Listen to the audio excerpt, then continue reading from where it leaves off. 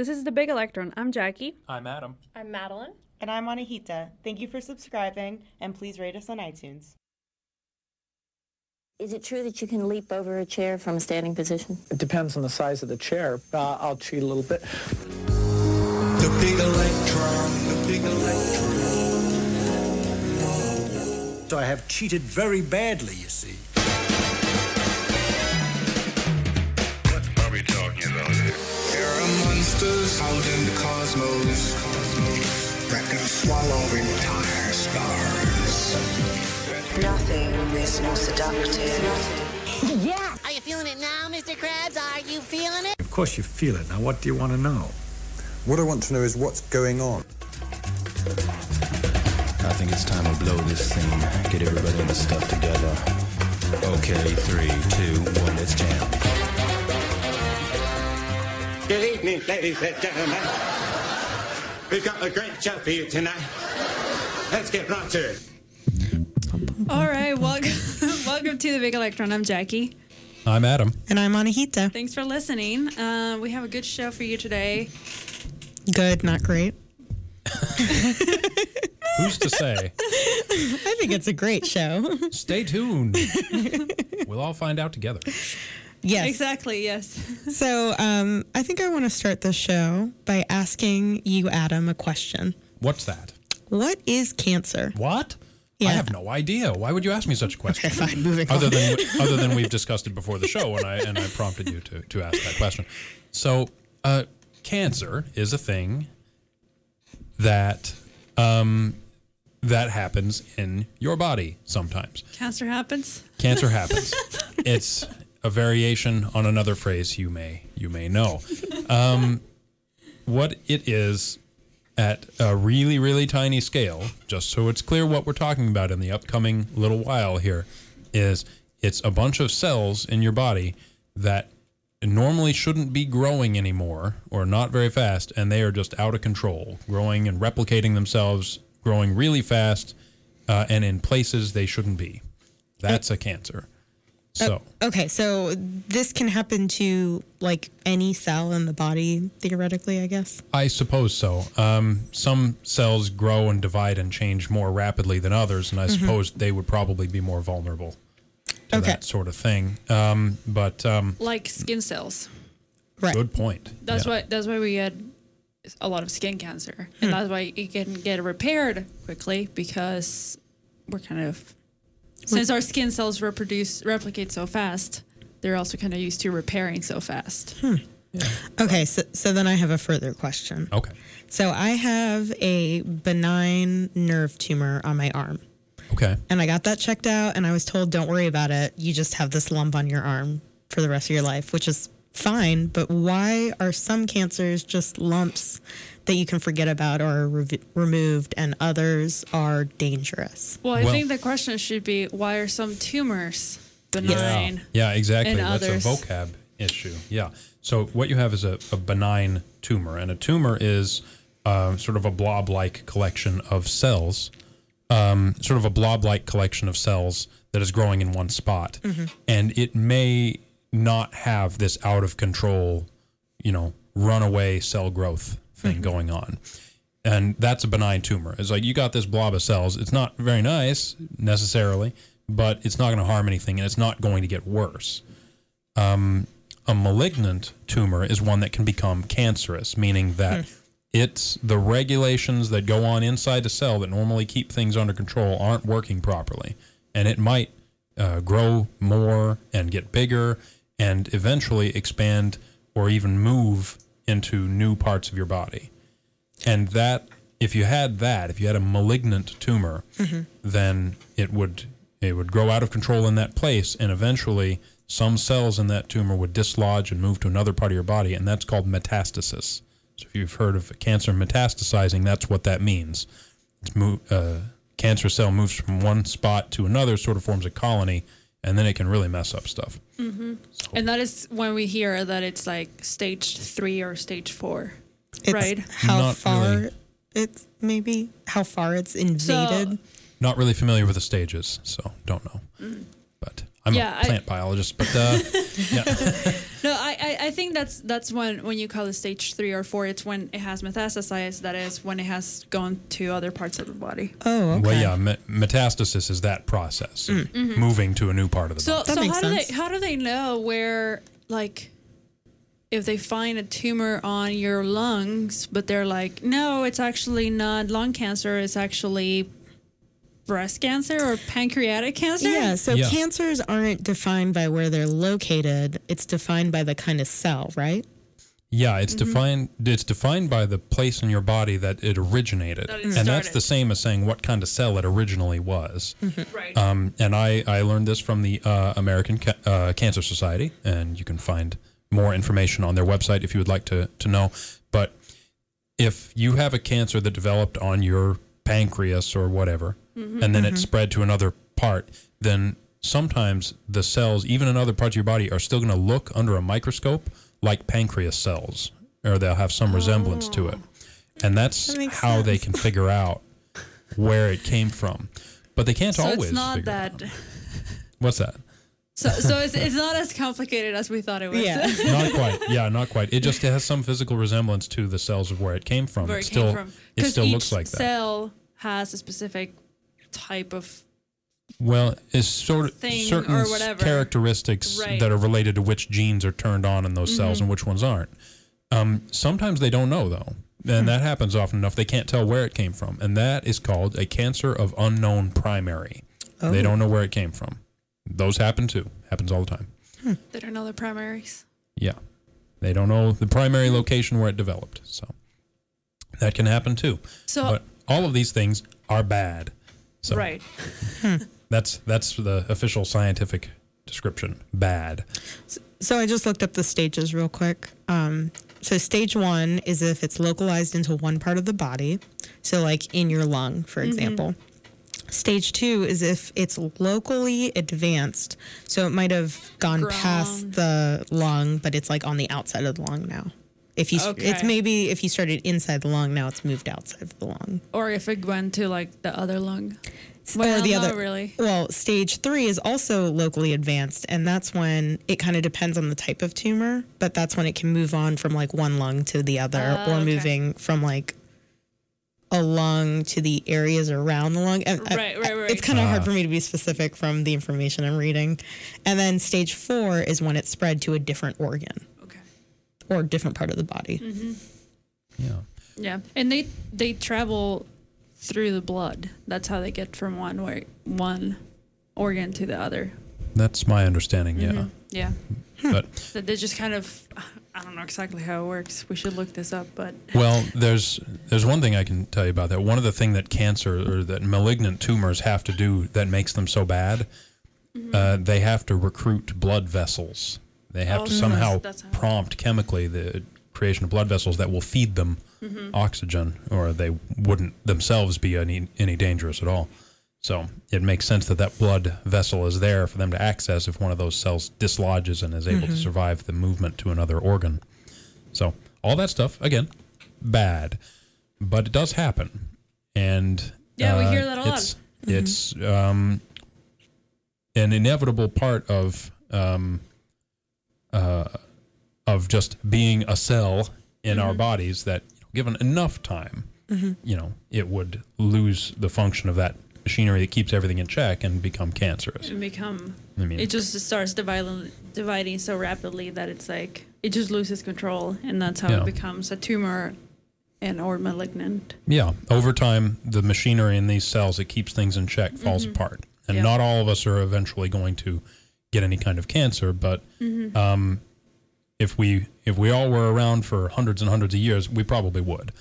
Because these cells are constantly dividing and changing and experiencing mutations and things that eventually lead to that process breaking down. So understanding where cancer is coming from is pretty important to all of us, because we all have the same kind of body, basically.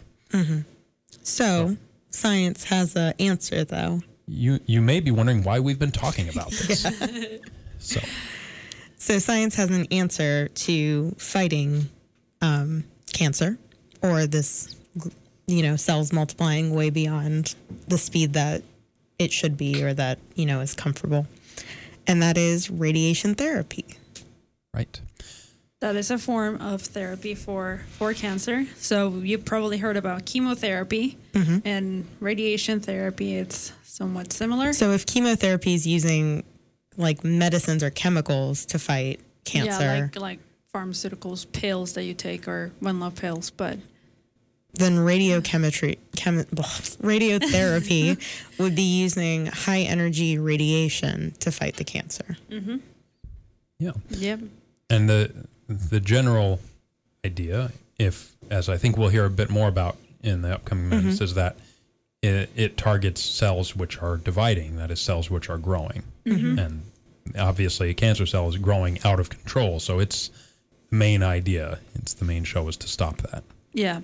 So a few days ago, we had the opportunity to talk to a person from the Los Alamos National Laboratory who was here at the university, and she gave a talk at the Department of Chemistry, and she talked to us a little bit about what she does. And you might be wondering why we're talking about cancer and prefacing her interviews. She is a manager. Can't remember. Director? No idea. She is a isotope production. She is the isotope production program manager. There we go. Center fielder for the Albuquerque Isotopes minor league baseball team. I'm sorry, that may be next week's interview. I may be mixing up. No, that's the center. Okay. But she works at Los Alamos National Laboratory down in New Mexico. Yes. And she, as Anahita said, she works on making isotopes. And more specifically, isotopes that are targeted to cancer treatment and radiation therapy. And it all comes together. Yes. Yeah. But before we get to that interview, I want to just discuss what a national laboratory is. Yep. So our interview is with Dr. Eva Birnbaum, and she works, as Jackie said, at Los Alamos National Laboratory, which is in New Mexico. Mm-hmm. And so around Albuquerque. Yes. And so a national lab is, Adam? A national lab is a lab which is funded nationally. Yes. That is, it's funded by the federal government, specifically the U.S. Department of Energy. Mm-hmm. And they created these national laboratories, gradually, building over time. But they started just before World War II. And I'm getting this information from energy.gov, which is the Department of Energy's website. And over the years, they have been doing all sorts of top-notch research into anything even remotely related to the Department of Energy's interests and to just the interest of promoting science in general. Since these are federally funded laboratories, they're usually tasked with specific goals that meet the nation's interest. So Los Alamos, specifically, their task is to deal with national security. Mm-hmm. National nuclear security. Nuclear security. And so that can have to do with, preserving what radioactive materials we have, using them as a defense mechanism, things like that. So it's the full range. It's using it to fight, using it to cure, and just saving it. So if you're wondering what the connection is between, the radiotherapy for cancer treatments that we've been talking about for a few minutes here and the things you may have heard of Los Alamos National Laboratory for in the past, which go kaboom, then the connection is the nuclear physics and the nuclear chemistry and the concept of radioactivity and so on. Right. So they started back in the 40s. Because of World War II, but now they've kind of developed or evolved to be these labs that are more than just what you hear. What it was like in the 40s. Radioactive materials, there's only so much material on Earth, right? Mm-hmm. So if we're not using them if we're not using them in the most responsible way, we're just wasting it. And so that's part of our national security, is protecting these natural resources we have. Yeah, so there's currently 17 national labs all around the country. And yeah, you've probably heard of Los Alamos or Sandia, Lawrence, Livermore. One that is close to us is Oregon National Lab, Fermi National Lab, Ames National Lab. So there's a whole bunch of national labs that are tasked with specific areas that they will cover. So like we said, we have a pretty cool interview with Dr. Eva Birnbaum from the Los Alamos National Lab. So we're gonna play that and we'll be right back. Today with us, we have a really great guest. So why don't you start by introducing yourself? Tell us, of course, your name and what you do. All right. My name is Eva Birnbaum. I am a chemist. I come from Los Alamos National Laboratory, and I am the program manager for the Los Alamos Isotope Program. That sounds really sciencey and fun to me. But I'm also a chemist, so I really appreciate that there are so many different kinds of chemistry. How did you end up doing isotopes? Well, sort of by accident, actually. I didn't start out doing radiochemistry or isotopes. My training is much more classic inorganic chemistry, just looking at the properties of metals. But this job opening came up, and I said, well, I think, a lot of my skills can kind of be translated over. And so I applied for it, and here I am. Well, that's really cool. I kind of, I think that happens a lot, that you just kind of take the opportunities you have and the experiences you have and see what works out. But how did you get into science then? That tends to be more of a lifelong passion, or was that a wandering accident too?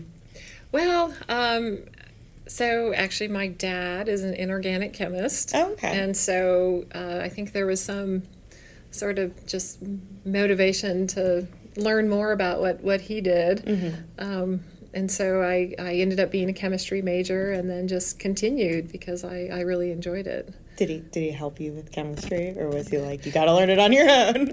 No, he helped me with chemistry, argued about it. Sorry, Dad. But we talk science now, but not so much when I was younger. It's kind of funny. So maybe for us non-chemists, it would be helpful to have a reminder of what is an isotope and why would you want to make them? An isotope is really, there's just multiple forms of every element. And so the element is determined by the number of protons. And so hydrogen has 1 proton, helium has 2 protons, and you can just march on through the whole periodic table.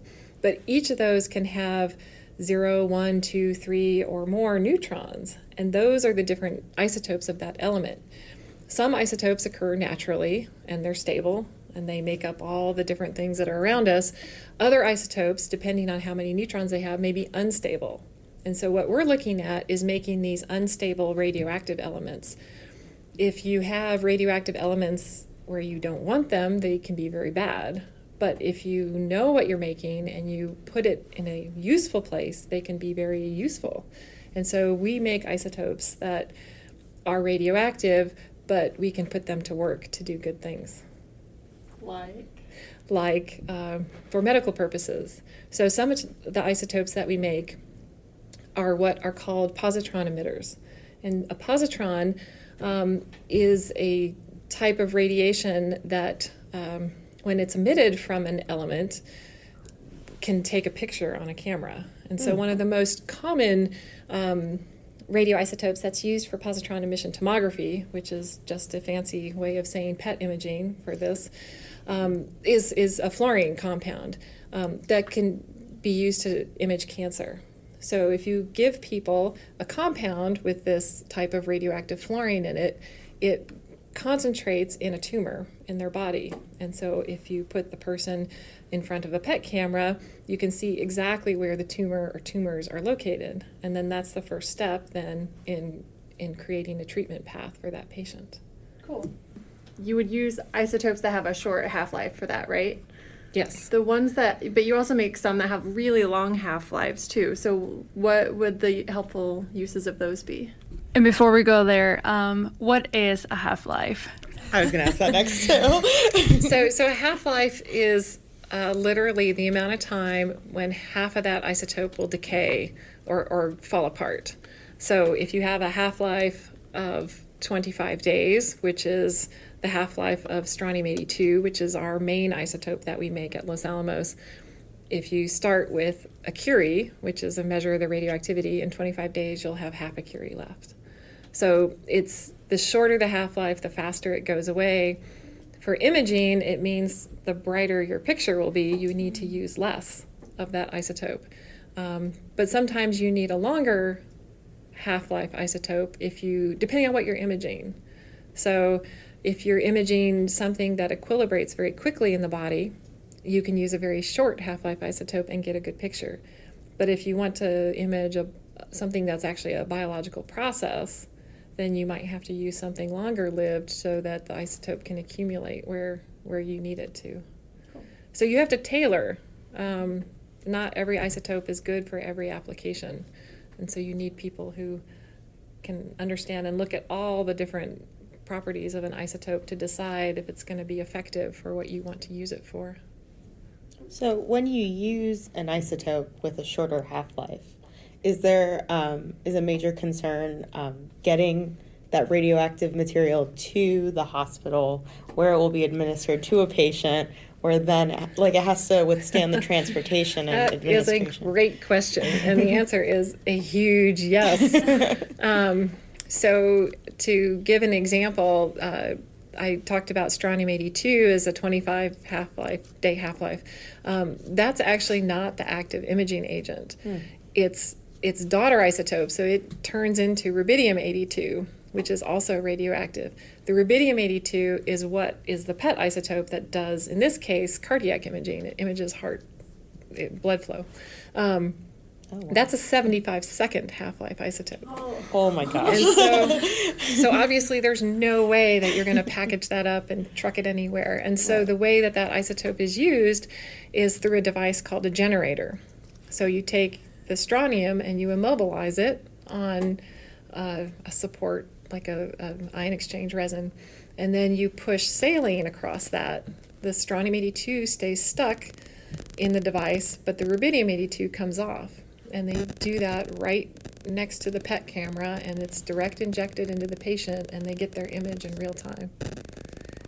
So one thing that's really good about very short half-life isotopes like rubidium is they do their work quickly. You get your pictures, and by the time the patient is pulled out of the camera and walks out the door, there's no radioactivity left. And so there's fewer negative effects.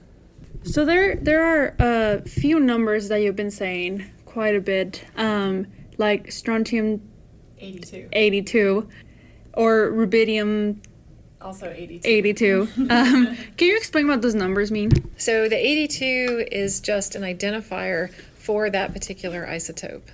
So the 82 indicates the sum of the protons and neutrons that make up that unique isotope. So you can also, in addition to rubidium-82, which is radioactive, rubidium-85 and rubidium-87 are the two stable isotopes.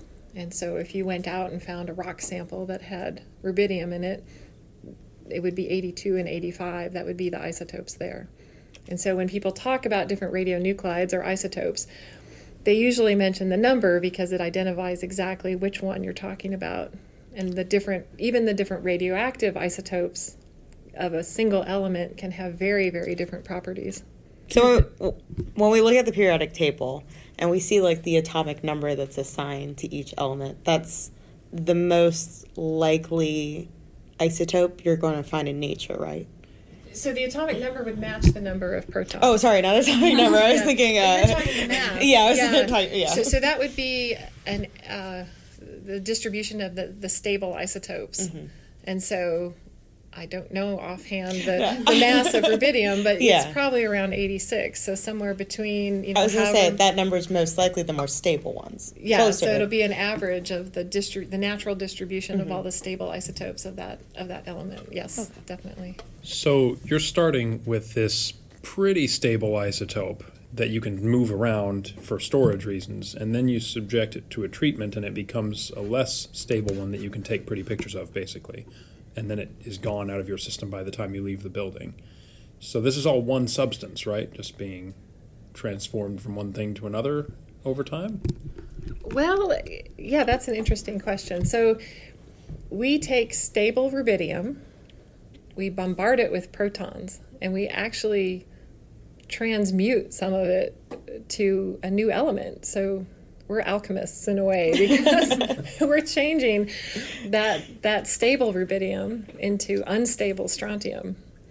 And then that unstable strontium we collect in one place, and some of it decays and turns back into a different rubidium isotope.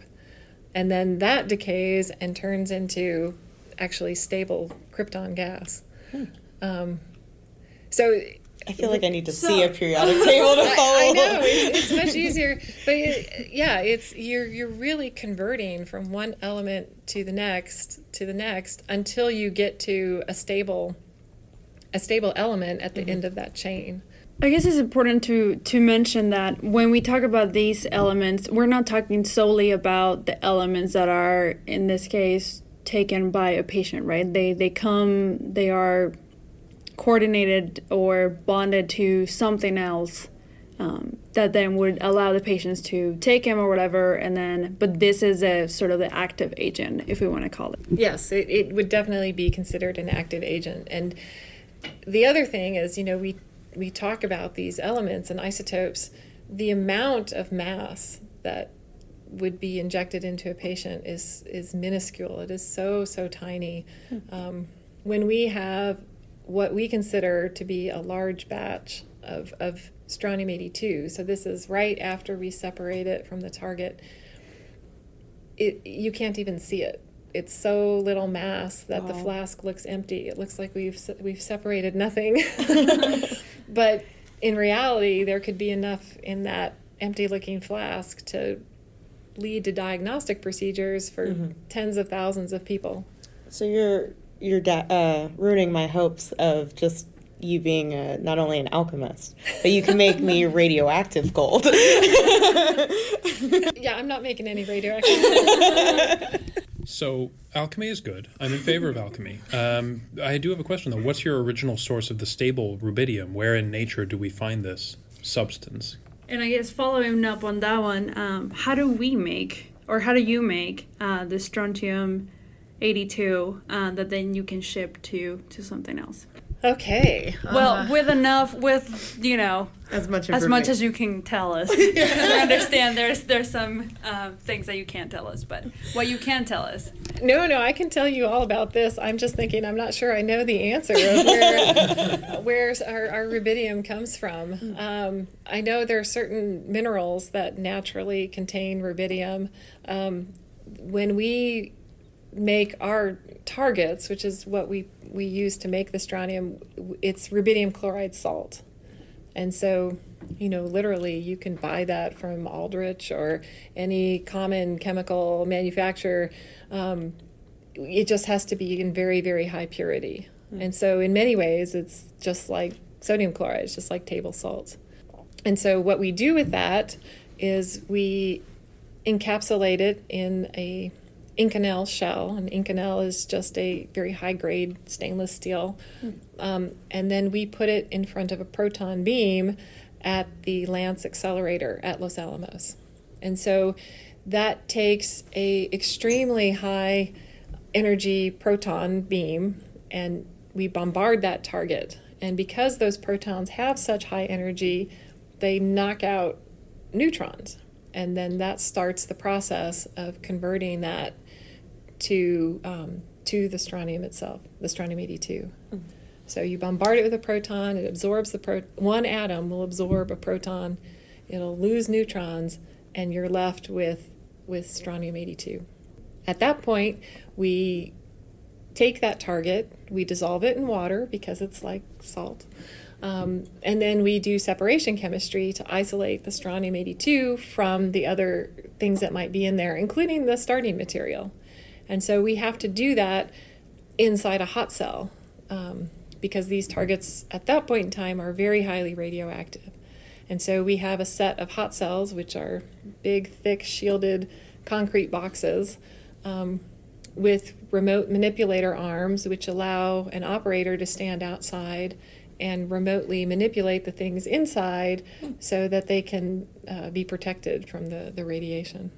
So you have robot arms. They're kind of robot arms, yeah. They do what you do. This gets better every minute. So I guess that kind of brings about a question I always have, which is, as scientists, we can understand that under the right conditions, radioactivity is not something to be scared of. Under the right conditions, of course, with the right precautions. But the general public sees radioactivity as something very dangerous and very scary. How do you, or how does Los Alamos go about trying to stop the fears when you guys are working with these robot arms that are... Yeah, I mean, it's a very good question because, you know, if we were careless with these materials, they would be very bad.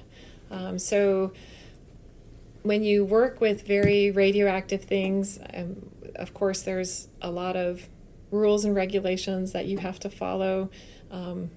There's a lot of training that everybody has to get. You know, we don't just hire somebody off the street and say, you know, go play with the manipulators. Darn. Oh, yeah. Well, sorry. And just make sure that there's a lot of control so that it only can be used in the way that it's intended. Because, that's definitely very, very important. But, you know, many chemicals and other tools can be thought of in the same kind of way. If they're used appropriately, they can do a lot of good. But a lot of technology in particular, if it's not, can be very bad. So it's all about making sure that only people who know what they're doing have access. And we normally experience radiation in our everyday lives too. Could you maybe give some examples of what that might be like? Sure. Yeah, there's radioactivity all around us. Some of the people who have the highest natural exposure are pilots because they're flying around in the upper atmosphere where you get less shielding from the air. So there's natural cosmic radiation, there's natural uranium in soil, natural radon, so things that are decaying anyway. There's potassium-40 in bananas. So there's definitely natural sources of radiation that, you know, we all get and aren't really harmful. So you mentioned that this isotope production is sometimes a collaborative process where someone will actually irradiate the targets in one location and then ship them to you so that you can process them. That sounds really hard. It can be very hard, and some of the biggest challenges just come from moving those irradiated targets around. So one of our biggest collaborators is in Russia, and they irradiate targets and package them, and they are flown to us in Los Alamos and then put on a truck in Albuquerque and driven up to the laboratory. This is like super special planes and no, it's actually passenger aircraft. Wow. Oh, wow. It's just, so obviously it's a very heavily regulated transfer. You have very special containers that are tested so that if they're dropped or blown up or rained on, they won't leak or cause any issues. So it is very safe.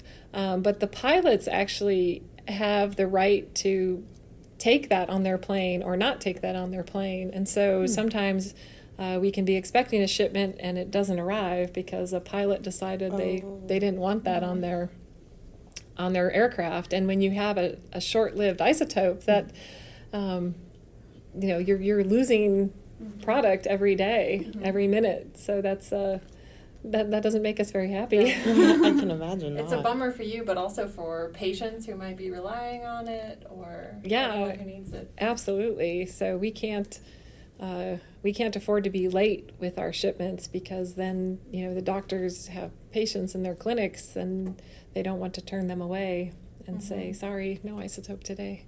So we try and make sure the entire process is as reliable as it can be. So you mentioned earlier in an interview that you use a lot of the isotopes that we use are for imaging. Do you produce anything that it's also used for treatment? So right now at Los Alamos, all of the isotopes that we produce are for imaging. That's something that we would very much like to change. There's a tremendous need for more therapy isotopes in the community. And so we're investigating a couple of different ones, including an isotope called actinium-225 that are of interest for targeted cancer therapy. So would the Holy Grail be something that can image and target, like image and be a pharmaceutical at the same time? Or would there be kind of interactions that would make that not ideal? So it's really unlikely that one isotope would have the ability to do imaging and therapy, but there are cases where different isotopes of the same element could work as a pair. They call that theranostics. And so those are of great interest for exactly the reason that you're talking about. So if you have copper-67 and copper-64 are two such isotopes where one of them is an imaging isotope and the other one is a therapeutic. But the great thing about having a pair like that is you can have exactly the same compound as your pharmaceutical, and so you know that exactly what you image is exactly what you're going to treat. And that's very powerful, because if you're trying to image with something slightly different, then there's no guarantee that your treatment isotope is going to exactly the same place in the body. That makes sense. So that's a really active area of research, and trying to find good pairs is not always obvious. So yeah, that was a really, really good question. So you mentioned the actinium research. How's it going? So actinium-225 is an isotope that is rather difficult to make, but this is one of the reasons why we're tackling it at Los Alamos. We have the right sort of proton accelerator to be able to do this. And so where it stands right now is really kind of in the proof of concept stage. And so we've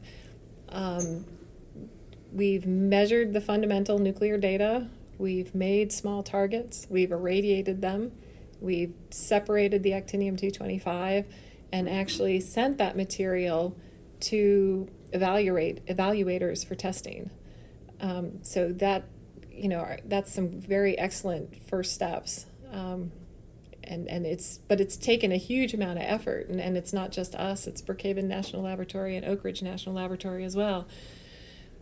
But now we're trying to scale up and to get to the point where instead of doing this once a quarter, we want to do it once a week, and we want to do much larger batches so that there's enough material to really enable the sorts of clinical studies that need to happen with this isotope before it can really be used.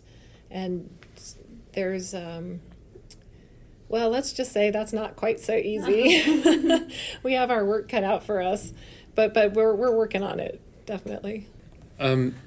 So I understand that not far from Los Alamos National Laboratory, there is a AAA baseball team, the Albuquerque Isotopes. Yes. And I was wondering if any members of the team have ever taken a tour of your lab, or if, on the converse, you have free tickets to their games. In case you're wondering, Madeline, Anahita, and I are just rolling our eyes. But good shot. Do you want to answer? Well, we have not toured anybody from the Isotopes team through our hot cells, but clearly that is something I need to pursue. No, I'm sorry, I do not have free tickets. Cross promotion opportunity. Absolutely. Okay. Well, I just have one last question before we close up. But do you have any advice for young scientists or people interested in science that you could give us? Sure. I think, the most important thing in science is to just try things, right? Science is experimental. So sometimes things will work, sometimes things won't, but either way you learn and you make progress and you can work together with other people and hopefully push forward new things. So go forth and conquer. Well, thank you so much for joining us, Dr. Eva Birnbaum from Los Alamos National Lab. Well, thank you for having me.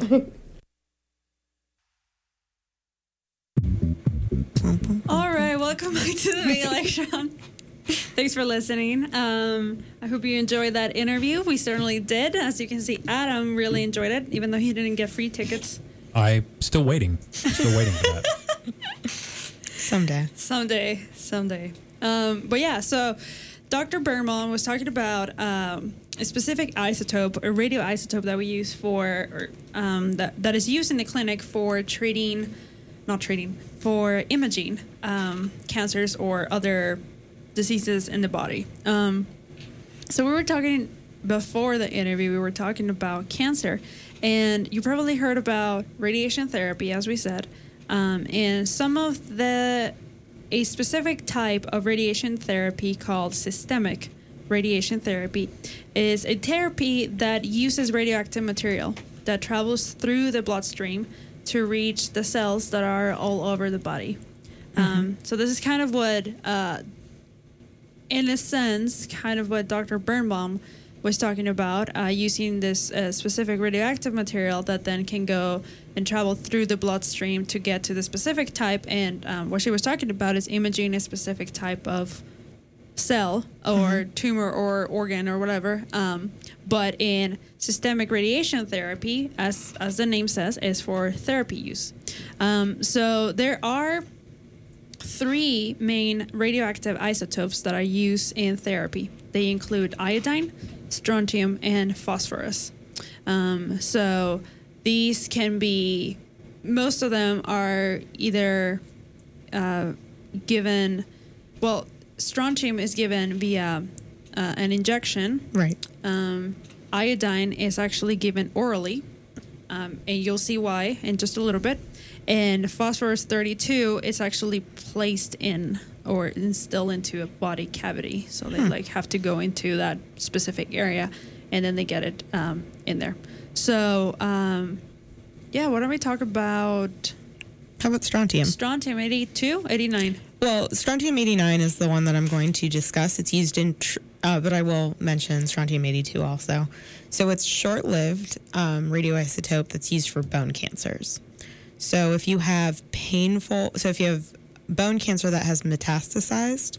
That has spread through other parts of the body. Right. It can be very painful. Mm-hmm. And they can administer, as you said, via an injection, the strontium 89 into an affected area, and it will minimize the pain as well as start to fight the actual cancer. So it's kind of interesting that it also handles the pain on top of also treating the cancer.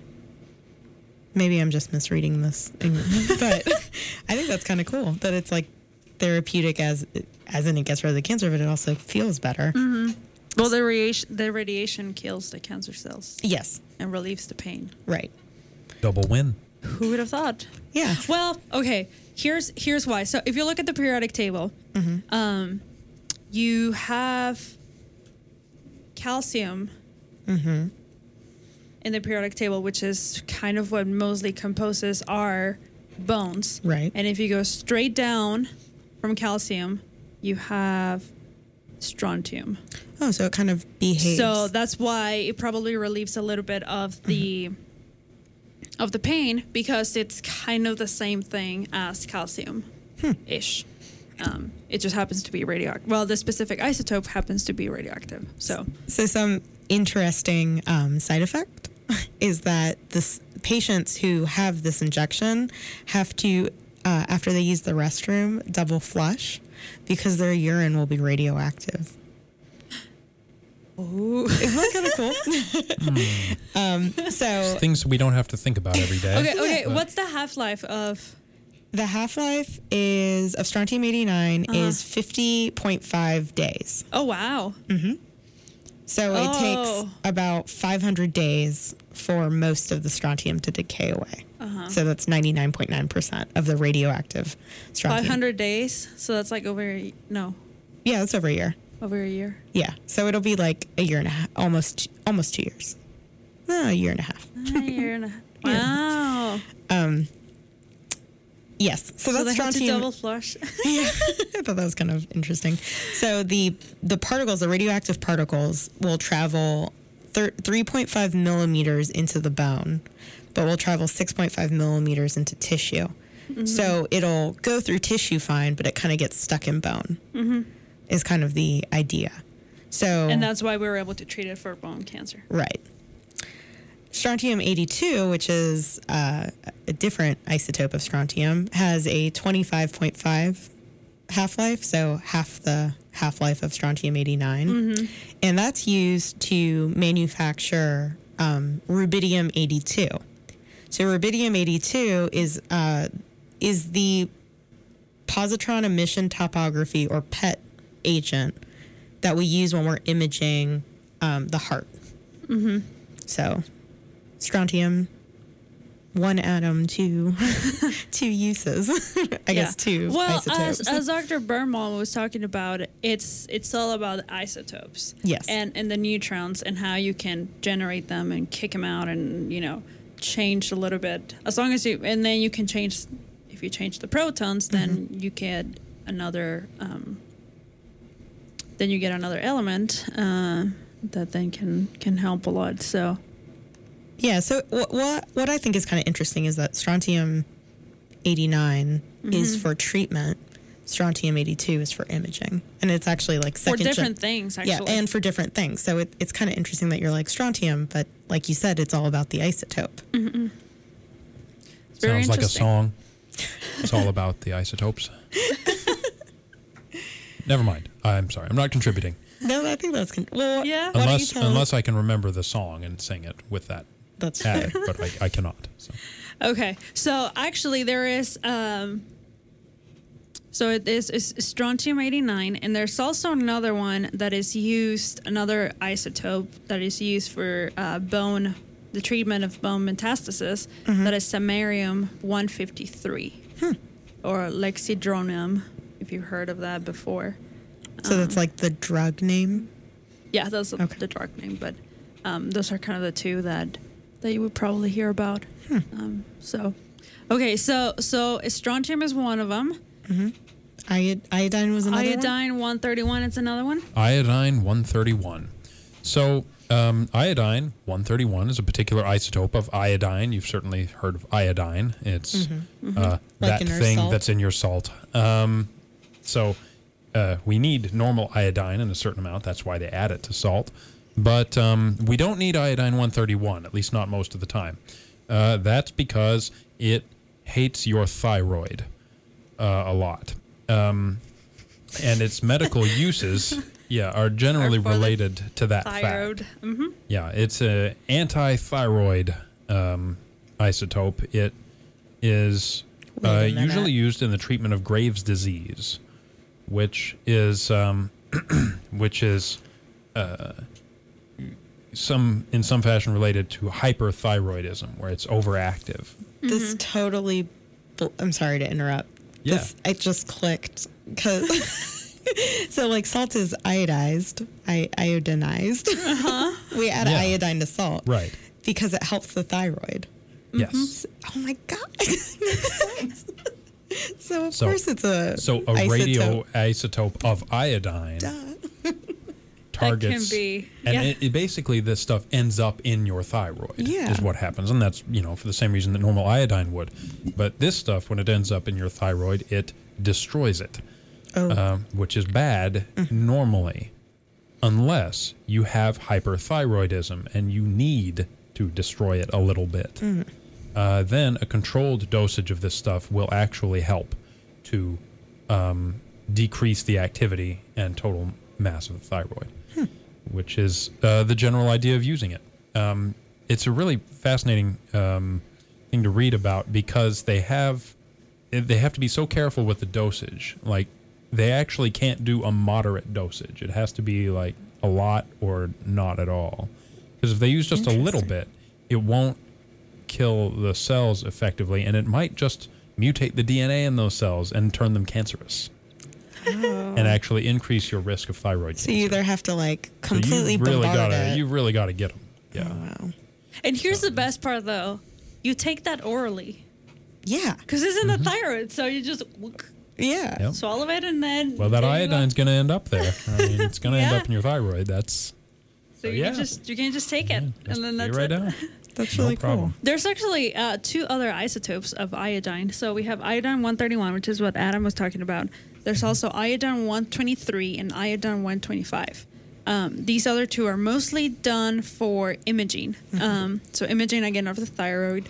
Iodine 123 is also used for renal imaging and also for imaging of Parkinson's disease. That's interesting. That are those? Do you know if the renal imaging is taken orally also? That's also IV. That's IV. Okay, that's not orally. That makes more sense. Yep. I would feel like it would just get stuck in the thyroid. The thyroid ones are orally, and then the other ones are IV because they have to travel to where you want to go. But yeah, wow, that's really cool. So I did enjoy very much seeing the connections being made there that I had not really realized when I started talking. So thank you. I don't. Yeah, that just kind of blew my mind. I was like, "Oh, it's a goiter."